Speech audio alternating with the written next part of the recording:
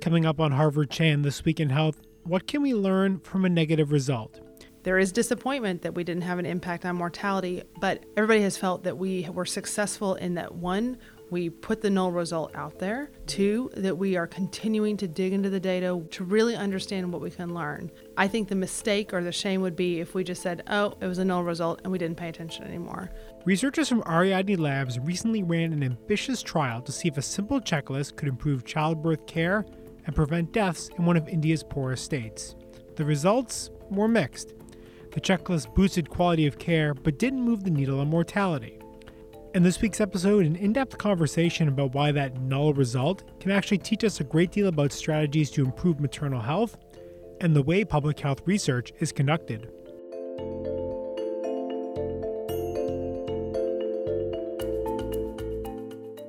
Hello and welcome to Harvard Chan This Week in Health. It's Thursday, May 10th, 2018. I'm Noah Levitt. Amy Montemuro was off this week. And we begin this week by taking you back to late January 2017. A group of researchers from Ariadne Labs are sitting together around a screen, waiting to see the results of their BetterBirth study. The moment represented the culmination of years of work. The randomized study of 300,000 women in Uttar Pradesh, India, was one of the largest maternal health trials ever. Researchers from Ariadne and colleagues in India wanted to see if following the World Health Organization's Safe Childbirth Checklist could improve quality of care and improve health outcomes for women and children, particularly focused around the time of labor and delivery. Both the stakes and the hopes were high. Globally, 300,000 women a year die around the time of childbirth, and 5 million newborns die stillborn or in their first month of life. But the results of the study were mixed. And of course, we had that unblinding moment when we saw the results for the first time and saw that it was a null result. I will admit that there were tears. That's Katherine Semrau, director of the BetterBirth program at Ariadne Labs and the lead author of the study. And what those results showed is that while the checklist improved the quality of care during labor and delivery, it did not reduce death rates. It was not what Semrau and other researchers were hoping to see. But there was little time to sulk. A month after that unblinding moment, they needed to present the results to the Royal College of Obstetricians and Gynecologists Congress in South Africa. And some colleagues here that work in serious illness reminded me that this is what we call SARA. So the process is pretty much like the process of grief, but reflects this acronym SARA, which is surprise, anger, rejection, acceptance, and hope. And that is a process we had to go through as part of the team here at Ariadne, as well as with our colleagues, about what is the data telling us. And that's the focus of today's episode, an in-depth conversation with Katherine Semrau. What can we learn from a study with a null result? What are those next steps after that initial disappointment? It's an important question and one that's not discussed enough in science and public health. Just last week, Margaret Hamburg, president of the American Association for the Advancement of Science, spoke about this at the Harvard Chan School while delivering the 167th Cutter Lecture on preventive medicine. Hamburg discussed the important role of failure in advancing scientific progress. Failure comes with the scientific process. It's hard to imagine a world in which we could have great breakthroughs and discoveries without some failure along the way. But our systems are not designed to accept this. Success, not failure, is rewarded. And so much so that negative studies are generally not published. Information with great value for future research is not shared.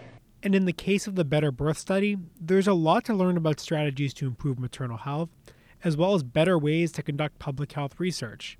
In many ways, the BetterBirth trial is remarkable not just because of its size, but its rigor. And we'll talk to Semrau about how she and her team were able to organize a study with so many moving parts. But I began our conversation by asking her to explain what the Safe Childbirth Checklist is and why researchers believe it could be key to improving maternal health. So the WHO Safe Childbirth Checklist is focused on what are the 28 key practices or behaviors or available supplies that should be at the ready for all women and newborns from the time of admission until the time of discharge at the facility. So it's focused on 4 pause points. So at admission, just before the woman pushes to deliver the baby or a cesarean section is completed, within the first hour after delivery, and then at the time of discharge. Really, the checklist was developed and designed based on the experience of the Safe Surgical Checklist, which we've been using here at Ariadne and developed in conjunction with the World Health Organization. And the Safe Childbirth Checklist takes 50 different guidelines around maternal and newborn health and condenses it down to those most critical aspects. So using the methodology from the Safe Surgery Checklist, lessons from aviation, we focused on the Safe Childbirth Checklist to be implemented around the time of labor and delivery. And so with this study, what were some of the things that you were looking at specifically, I guess, in terms of measuring, how are you measuring success with this? The BetterBirth trial was a matched pair cluster randomized control trial that was designed to answer the scientific question or address the hypothesis of, does the Safe Childbirth Checklist, along with peer coaching, improve the adherence to practices by birth attendants? And then does that in turn result in lower rates of mortality for moms and babies? So we used this implementation across 120 sites. So we had 60 sites that received the intervention, 60 sites that were control sites. And we measured using direct observation. So like an independent nurse was in the health facility watching the care that was being delivered in a subset of the facilities. So we observed just over 5,000 deliveries to see what kind of practices were adhered to. So were nurses washing their hands before they were conducting a vaginal exam? Were they using oxytocin, which is a drug that should stop hemorrhage, to prevent hemorrhage within the first minute postpartum? Were they practicing skin to skin to make sure that the baby was warm and had prevented hypothermia, basically?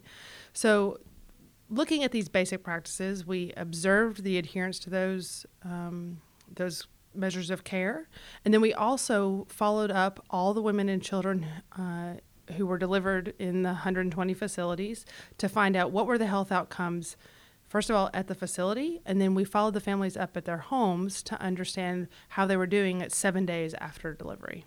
And then, so what did you find in terms of both adherence and then kind of down the line when you did the follow-up to look at the health outcomes? So we had really interesting results. So first of all, we saw dramatic improvement in adherence to the basic practices between the intervention sites and the control sites. In intervention sites, about 70% of the practices were adhered to compared to 40% in the control sites. So that seemed like great success, and we were really excited to see that this quality of care could improve.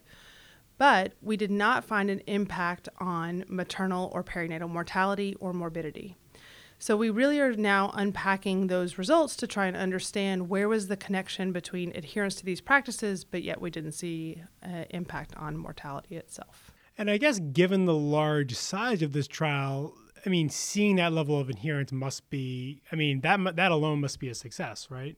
I think it is a success. I think we can learn a lot from the trial about how to help birth attendants adhere to the highest quality standards. But we also are learning the lessons about what are the other components of the health system that have to be functional for both providers and their families to make sure that we actually have the impact on the mortality results that we're looking for. So, using a randomized control trial design gives us the ability to look very rigorously through standard measures that was done both in the intervention and the control site, and being able to have a large enough sample size that you alluded to. We followed nearly 160,000 mother-infant pairs.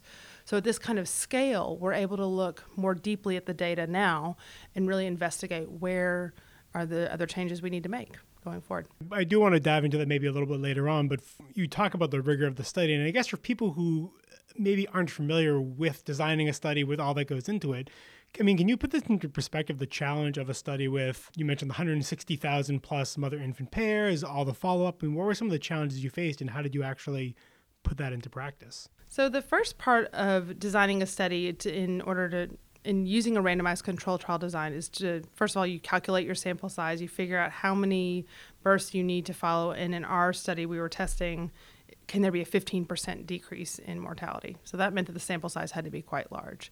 The challenges of following up 160,000 families in the field come down to logistics. They come down to coordination and cooperation, into ensuring that you're offering families a easy, successful way to be followed. So, for example, in some cultures, in my previous work in Zambia, coming into a family's home within the first month after the birth of a child is not necessarily culturally appropriate, especially if it's a stranger coming into the home. My experience in India this time with the BetterBirth trial, we were able to use a call center to be able to trace families. And so the growth of technology, the accessibility to phones and smartphones, dumb phones, either way, but really the accessibility to technology so that you're able to trace families was very, very powerful. So there's the tracing of the family, but there's also the rollout of the intervention itself. When you're doing it across 60 intervention sites, how do you get fidelity to the protocol? How do you ensure that the coaches, the peer coaches that are working on promoting the checklist and working with frontline providers, are they all doing the same thing? How do we know? So really it was about coordination, partnership, ensuring that there were protocols that people were able to rely on, but also having systems in place through the trial that enabled high quality and high fidelity to the protocol that we had. So I know some of the kind of interesting figures when looking back on the rigor was 99.7% follow-up rate with women and then 98% data accuracy. So could you explain a little bit again what those numbers mean, and then how does that compare to kind of other studies being done around the world in maternal health or just maybe public health in general? Sure. So the follow-up rate we are very proud of 99% of the women mother-infant pairs were followed. And honestly, I attribute that success to a couple of things. First of all, the technology and the ability to use phones to follow up families, have high rates, high accessibility to cell phones within families or within the communities. And if the family themselves didn't have a cell phone, the ASHA, who is a community health worker of sorts, would connect us with the family themselves. So it really was about using the community health systems that were already in place and tapping into those. Most in my epi training when I was doing my MPH and doctoral work, many studies, often you try to get at least 80% follow-up to feel like you have good representation of the population that you enrolled, those kinds of things. So if you hit that 80% mark, it feels great. And of course, above that is even stronger. But here we were able to have such high rates of follow-up. Maternal and newborn health studies have a real mixed success rate of being able to do follow-up. Some of it depends on the kinds of interventions that are being done. Some of it depends on communities or context in which you're working and accessibility. But traditionally, we've used home visits in maternal and newborn health to be able to follow up moms and babies, be able to see how they're doing, capture information about them. But home visits can be incredibly expensive. And when we were working across this vast expanse of Uttar Pradesh, which is a population of 5 million births a year, 203 million population, to be able to follow up across the entire state of Uttar Pradesh, we knew that home visits alone were not going to get us to be successful. We also had the cultural context about who was coming to the home and visiting a family, and safety and security-wise, we needed, typically men were the ones who were doing the home visits, but the questions that we were asking about maternal health and newborn health were more appropriate to be asked by women. And so we ended up having the call center where we were able to follow these families up, and it was all staffed by women, 38 women who worked in Lucknow and were able to call across the state and do the follow-up. So that 99% follow-up we feel really great about. With respect to the accuracy that you were asking about, so earlier I mentioned, you want to make sure that you have high quality, rigorous data. And we had a data quality assurance protocol that was part and parcel of the main trial protocol. And it really focused on audits, feedback to data collectors themselves, and also supervision. And so we actually had, if one nurse was observing a labor and delivery that was happening in a facility, on a routine basis, there was a supervisor who came and watched the exact same delivery, captured the data separately, and then they compared their notes. So we were able to assess how accurate were the assessments that the nurses were doing and the data collectors were doing. So there was that set of accuracy. We also did validation studies of the call center to make sure that the people that we thought we were calling, are the same families that we actually spoke to, and that the outcomes were similar or the same and consistent. And so that's where we get that accuracy number, is through this data quality assurance protocol and also being able to follow up families at such a high level. And so because you touched on this earlier, because you have such robust data, you can kind of now dig into it and maybe see some of the the factors that might be driving the health outcomes. So are there any, and you touched on, for example, the health system, that the health outcomes might be in part driven by weaknesses in the health system, for example. So now going forward, what are some of the areas that you're digging deeper into in terms of maybe things that you can tweak, increase the effectiveness of the Safe Childbirth Checklist? Great question. So a couple of areas that we've really been focused on are looking at the interconnectedness within the health system itself. So the trial was conducted at what's called a primary health center, community health center, or a first referral unit. These are really like a frontline health facility in Uttar Pradesh. They have labor and delivery services. These facilities that were enrolled in the trial had at least 1,000 deliveries a year. So they can't necessarily handle very, very complicated cases, and most of these places cannot do C-sections themselves. So women need to be referred for a cesarean section. Women need to be referred for more complicated cases. And so one of the areas we're investigating now is trying to understand is, what is the referral pathway? What were the different modes of transportation that women took to get to the higher level facility? What were the concerns with referrals? That's one area. Another area is looking at provider skills and motivation and understanding more about the birth attendants themselves. Have they received sufficient training in their schooling? Have they enough continuous medical education that's underway so that they're continuing to get supervision and support? Do they have the supplies and the medical equipment necessary at the facility all the time? So really trying to understand where are the points of intervention going forward that we can actually make a dent in maternal and neonatal mortality. Is what you're finding that the checklist model works best in kind of a health system that's already strong? Do you think that's the case, that adherence is great, but there needs to be a stronger support system around the professionals, make sure they have the training, et cetera? I think that's part of the answer. Where I think we're seeing great success with the checklist, in Namibia, they have recently published their work from a district hospital in Gobabis, where they've had impact on stillbirth rate with using the Safe Childbirth Checklist. They have a different cadre of birth attendants, so they're using midwives. It's a hospital facility. It has C-section capability. There are other functionalities at that particular site that are different. In August of 2017, we coordinated with the World Health Organization to bring together countries that are implementing the Safe Childbirth Checklist, and learned a lot about these different strategies, different locations, different places that are implementing the checklist within a hospital, within a subdistrict hospital, some within a frontline facility, and still having great success.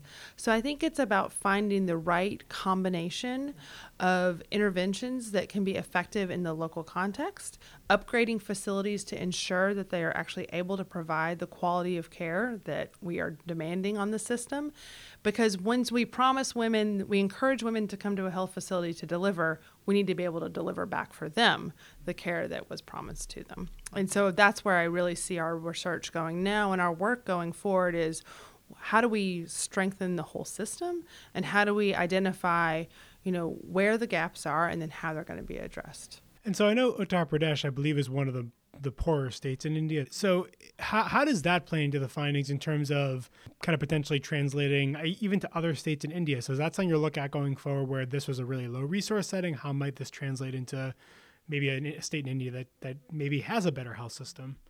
So interestingly, in Karnataka state, as well as in Rajasthan, which are settings that JPIGO and other partners have been working in, have been implementing the Safe Childbirth Checklist or similar tools, and have found success with being able to improve the quality of care there.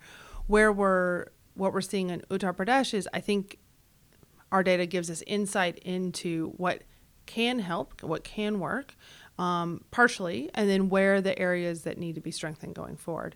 And there are lots of groups that are really trying to tackle this. There are partners with the Technical Support Unit, with JPIGO, with Population Services International, that are really trying to improve the quality of care that's happening at facilities. I'm guessing a critical part of this is partnering with the health system. So what is their reaction? Is that challenging at all to kind of come in and say, well, here are these recommendations that we have. How do you go about working with the health systems? So I think that's one of the most important parts of the trial itself was actually while Ariadne Labs led, it really was the partners on the ground. So co-principal investigator from Community Empowerment Lab in Lucknow, co-principal investigator from the Nehru Medical School in Karnataka, along with Atul and myself, helped lead the study. But we had partnership with the government of Uttar Pradesh, the government of India, the health system there. Population Services International was the implementing partner on the ground that has extensive government relationships. So in order to make a trial like this at this size and scale work, but I think it's true of any kind of public health intervention, is these relationships with the government, ensuring that you're answering a question that is important to the government itself and to the stakeholders on the ground is really critical. Coming to them with these results, we've had mixed reactions across the globe about how people have taken in the results. Some people are very excited to see that we were able to get adherence to practices improve. We were able to see quality of care change. There is disappointment that we didn't have an impact on mortality, but I think across the board, everybody has felt that we were successful in that, one, we put the null result out there. Two, that we are continuing to dig into the data with our partners, with stakeholders on the ground to really understand what we can learn. I think the mistake or the shame would be if we just said, oh, it was a null result and we didn't pay attention anymore. This is the opportunities to really learn and advance what we're doing around maternal and newborn health, particularly in Uttar Pradesh, because this is specific to this particular site. I think the other thing that has been really exciting for me to see is what's changed in India over the very brief time that I've been working there, in that there has been a program that encourages women to come to the facility through payment, like a cash transfer program, conditional cash transfer program. But now we're seeing more programs like Laksha, which has just been initiated by the government of India, that's really focused on quality of care in the labor and delivery room. And they're not looking just at the public sector, they're looking at the private sector too, because women in India are delivering across a variety of sites and settings, and we need to make sure that all of them have that high quality care. So I see it as a real focus of the government going forward, which I think is great. And when you talk about quality of care, is that in itself a change that maybe step one is increasing access to care, and then from there you can actually focus on improving the quality. So you can talk a little bit about that aspect of maternal health? Sure. I think over the years there has been a huge focus on getting women to access facility-based delivery. We've done that. We got women into the facility. About 70%, just over 70% of women worldwide deliver in some kind of health facility. And there was this great expectation if we got access that we were going to knock mortality down immediately. And we didn't see that in some settings. And there was great disappointment about that and concern, because now we have all these women coming into the health system, into a system that in some places wasn't ready for it, wasn't necessarily prepared for the number of women coming in. But now it really is the focus of what's the quality that they're getting once they're there. And making sure that we're, again, delivering on that promise of we encourage you as a pregnant woman and your family to come and deliver at this health facility. Now we got to make sure that the care that you get is accurate and right and fully complements the care that is required. So given the rigor, the size of this study, I guess, what is the potential impact, I think, around public health of doing a study this large? Are there lessons that people, not just working in maternal health, but working elsewhere in public health, can maybe take from what you were able to accomplish with this study? First of all, I think the message is that it's possible. It takes a ton of coordination and partnership, and you have to have great clarity about the goals and the objectives of what you're trying to meet. So I think that's first of all. But I think that's true with most projects. I think the second piece that we found very effective and helpful with running a trial like this was having the standardized protocols out there, but ensuring that there were protocols of the protocols. So having the data quality assurance protocol, making sure that there were tool guides or questionnaire guides. So for every questionnaire that was filled out, there was some kind of explanatory document that went along with it, that there was support and supervision for all the members of the staff. I mean, we had a field team of just over 300 people to run this trial.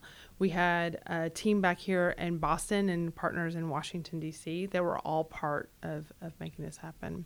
I think some of the other lessons learned around implementing a trial at this scale and size is that there are lots of questions about, is this the right study design? So of, is the randomized control trial the right study design? I think in epidemiology, there's some great methods that are coming out with using adaptive design, using step wedge design, these other kinds of methods that I think will be really helpful in the public health space going forward.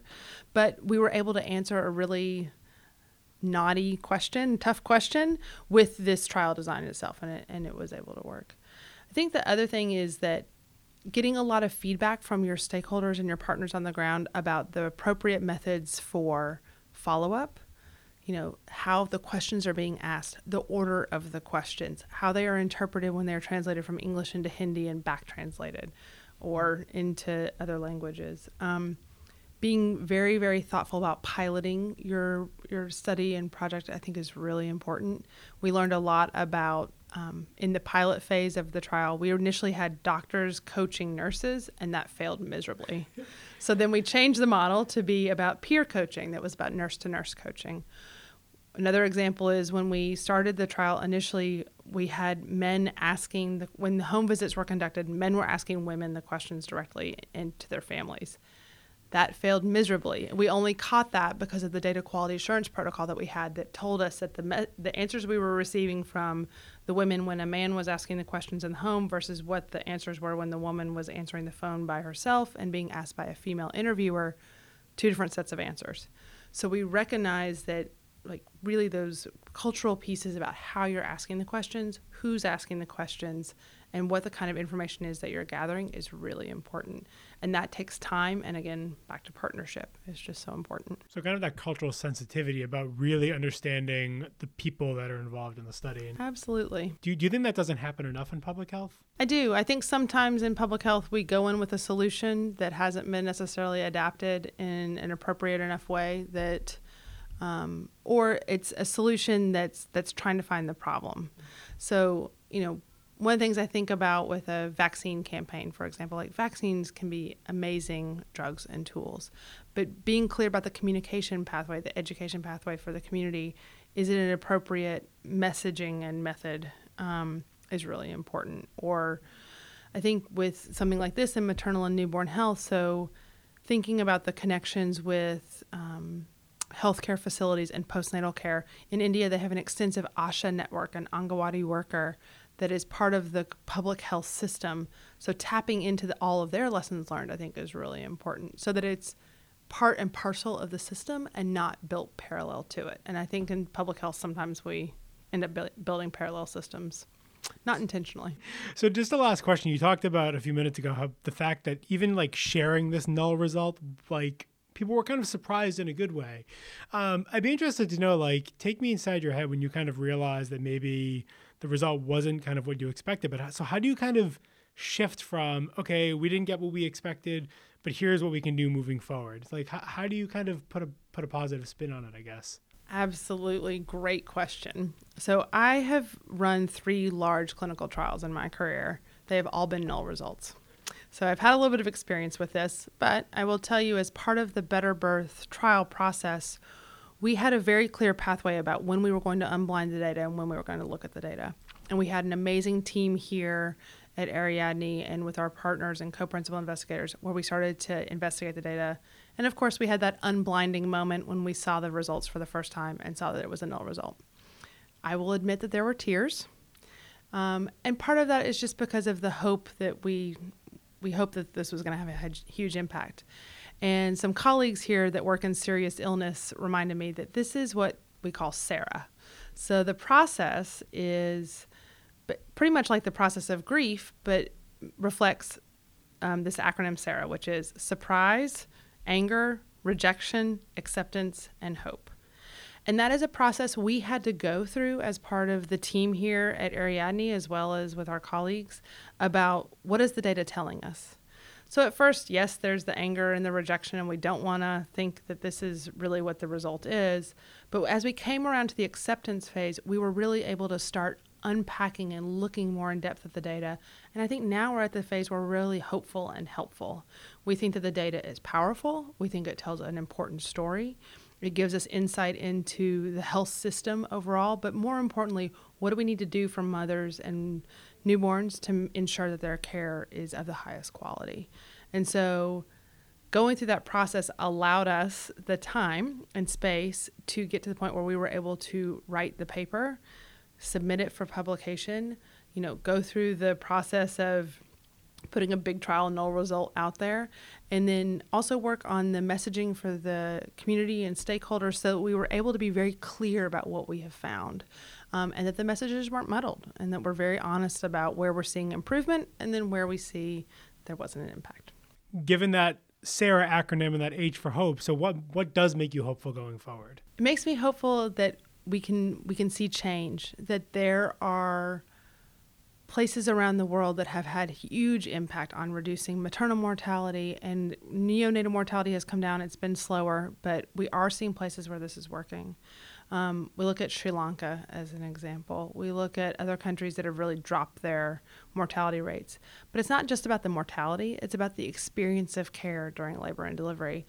I think I'm also hopeful that there is a community around global maternal and newborn health that is paying attention to this problem.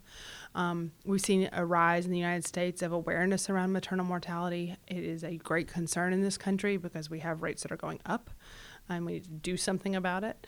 And that is true in other parts of the world as well, is that we have more to do to actually make maternal and newborn health safe. That was our conversation with Katherine Semrau about Ariadne Labs' BetterBirth study. If you want to learn more about the study, we'll have much more information on our website, hsph.me/thisweekinhealth. You can also learn more about the BetterBirth program by visiting ariadnelabs.org. Just to note that we'll be off next week while we're producing a special episode for the school's upcoming convocation on May 23rd. We'll be sharing a diverse range of student stories to celebrate graduation, and we're really excited to bring that to you in a couple of weeks.